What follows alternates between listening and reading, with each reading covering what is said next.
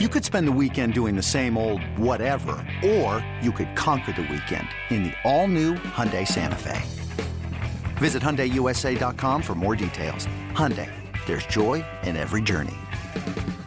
This episode is brought to you by Progressive Insurance. Whether you love true crime or comedy, celebrity interviews or news, you call the shots on what's in your podcast queue. And guess what? Now you can call them on your auto insurance too with the Name Your Price tool from Progressive. It works just the way it sounds. You tell Progressive how much you want to pay for car insurance, and they'll show you coverage options that fit your budget. Get your quote today at Progressive.com to join the over 28 million drivers who trust Progressive. Progressive Casualty Insurance Company and Affiliates. Price and coverage match limited by state law. The Bucks never stop here. You're listening to Green and Growing, hosted by Sparky Pfeiffer and Nathan Marzion. Before that game, Marcus Johnson is like, okay. Giannis had to say what he had to say, kind of threw the gauntlet down. I expect this team to come out and respond, and let's see what it looks like. And they came out and laid an egg. And it was like, holy crap. Like, this is not what this should look like at this point. And it got so bad, they played Livingston, for God's sakes, who never plays, the rookie for the Bucks. So it was horrible in the first half. They showed fight in the second half. Yeah, they kind of came back and did they get to single digits ever? 8 or 9, maybe? Yeah, got to 8. 8. And they played way better in the second half. After Adrian Griffin showed them a bunch of clips at halftime of how they were getting embarrassed, they came out and played better in the second half. I just, if that whole Giannis thing didn't wake them up, I mean, what the hell is going to wake them up, Nathan? I mean, it was very frustrating. It was the ugliest first half they basically could have played. I mean, you were down 77-46, both ends of the court. It wasn't like it was just the defense. You know, right. They've had games this year where, yeah, they give up 70 points in the first half, but they're scoring 60, 65. So it's like, all right, you know, the offense is keeping us in it. This one was both ends of the court. You know, Chris was awful in the first half. The only guy that was really okay was Giannis on offense. The defense they were getting torched from the 3-point line, which hasn't happened much this year. That's something that kind of was an issue under Bud for like a few years, but they actually have been one of the better teams at like limiting, you know, I think they had the second lowest 3-point percentage allowed going into that game. It was just always the problems were in the paint. And then this one, it kind of flipped. Like, okay, they were defending the paint decently well in the first quarter, but the Jazz were just getting threes up and knocking down everything. And so, I mean, it's a tough position to be in because it's like you don't, you know, I mean, Giannis always says it, and I like to say it, you can't stop everything, but right now it doesn't feel like they can almost stop anything. You know, it's like they're getting torched one or the other, no matter what. And so it's just been a very, very ugly stretch here. They're 1-4 in their last 5, and that one win was that close win against the Spurs. And even that, you know, that Cavs game before that one, they started out slow. They did come back, but the Cavs missed a lot of open threes, so they got a little lucky in that one. The Christmas game, they looked bad. You know, it's just been a lot of ugly games lately, and they've definitely gone on a little bit of a skid here. And obviously not having Dame last night and having Dame shooting so poorly the few games before that does not help at all. You know, that's something that you expect will get better. You expect normally Dame's going to put up 25 to 30, pretty good efficiency, shoot the ball well, which will help things overall. You know, of course they're going to look worse when Damian Lillard is playing as bad as he has been. Like that's not a secret. So that's a clear area that they can improve. But again, as far as the defense, you don't really see how it's going to improve much unless they make some type of trade. Like, I don't see this being something that they're going to totally just figure out, you know, with this team and it'll all be fine. Getting Jay Crowder back helps a little bit. It's another guy you can put out there. And I think, you know, we've seen the young guys have to play a lot and they're just very inconsistent. You know, Marjan was pretty bad defensively yesterday. Andre Jackson, his defense comes and goes. Sometimes he's just over aggressive. I feel like Jay should provide some type of consistency where, okay, you know what you're getting from him most of the time. And so that, again, that will help to just have that guy and not be relying so much on playing these young guys, turning to, you said Chris Livingston last night. But at the end of the day, I think they're going to need to make some type of trade, get a defender in here and go from there. Cause I just don't see the path to this defense being really good unless you have one or two more guys added to this lineup and that, you know, that can play some pretty consistent defense. Another day is here, and you're ready for it. What to wear? Check. Breakfast, lunch, and dinner? Check. Planning for what's next and how to save for it? That's where Bank of America can help. For your financial to-dos, Bank of America has experts ready to help get you closer to your goals. Get started at one of our local financial centers or 24/7 in our mobile banking app. Find a location near you at bankofamerica.com/talktous. What would you like the power to do?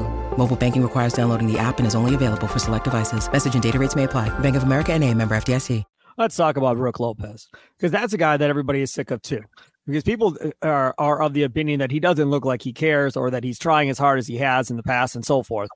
And I'm sorry, if you watch that game last night, it's hard not to see his point. I mean, the dude is constantly running at shooters out on the wing, and then they either make the shot or don't make the shot, and then he's got to get back, run back on defense, and so forth. This dude is probably thinking to himself, I do not want to do this all year. Like, this is not something I want to do. I'm 7 feet tall. I'm supposed to be down blocking shots and so forth. And it's to the point, at one point, he chased after a shooter, and they had Markkanen and Kessler both inside playing volleyball with each other, tipping the shot up, and eventually got a foul on Connaughton because Lopez was out there by the 3-point line watching him volley before he could get back in there and help.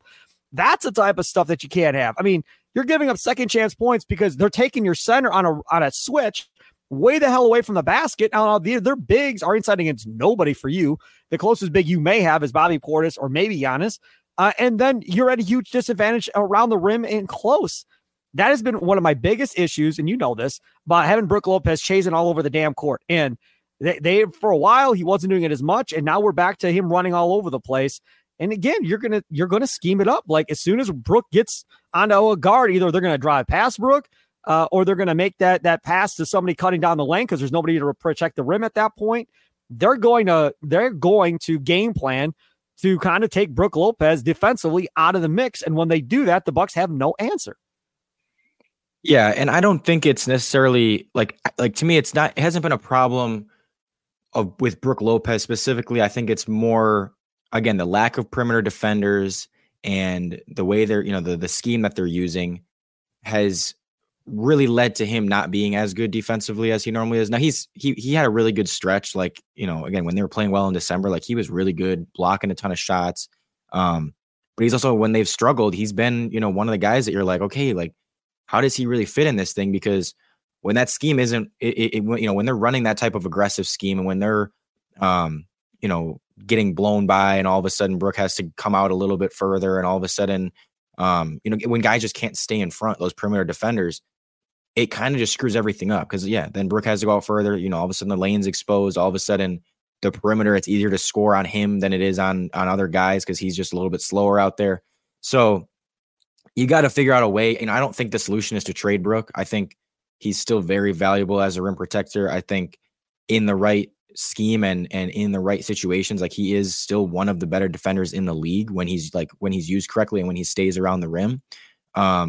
Are there matchups where you're going to have to play him less, or times where you're going to play him less? Yeah. But like, that doesn't mean you have to get rid of him. That doesn't mean that he's not valuable at all. That was kind of true all the time. We've always had stretches, even when they won the title, where there's just like stretches where, okay, he can't play as much. Like, he's not as valuable in this situation because they're finding ways to exploit him. That's what comes with, the other thing is, there's no 7-foot guy that can block shots like that and hit threes that is also mobile on the perimeter and plays great defense. Like, it doesn't exist. That's what comes with having a guy like that is, okay, yeah, he's really big. He blocks shots. He's great protecting the rim.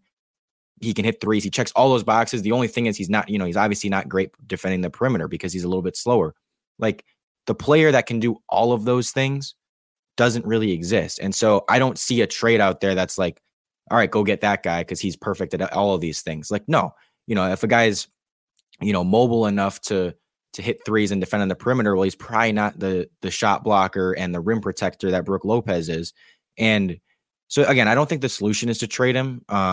Would I be able, like, would I be listening to calls for him? Yeah, sure. Like, I'm not saying he's completely off limits, but I think it's got to be something where you're upgrading the perimeter defense to keep him down low more often, and you're adjusting that scheme a little bit to not have him being as aggressive coming out as often. And so you're kind of using him to hit. Like, again, I feel like that's been a problem with Griff is he's not playing to their advantages. He's not playing to each player's advantages. It feels like on both ends, it seems like guys are sometimes in positions that just aren't their ideal positions. They're ideal spots to be in. And like, that's your job as a coach, is to like maximize everything you have out there. You know, when Brooks out there, your job is to keep him around the rim as much as possible. And I don't think the scheme has done that. I don't think, and again, some of it's personnel, you know, if they get better personnel, it can help that.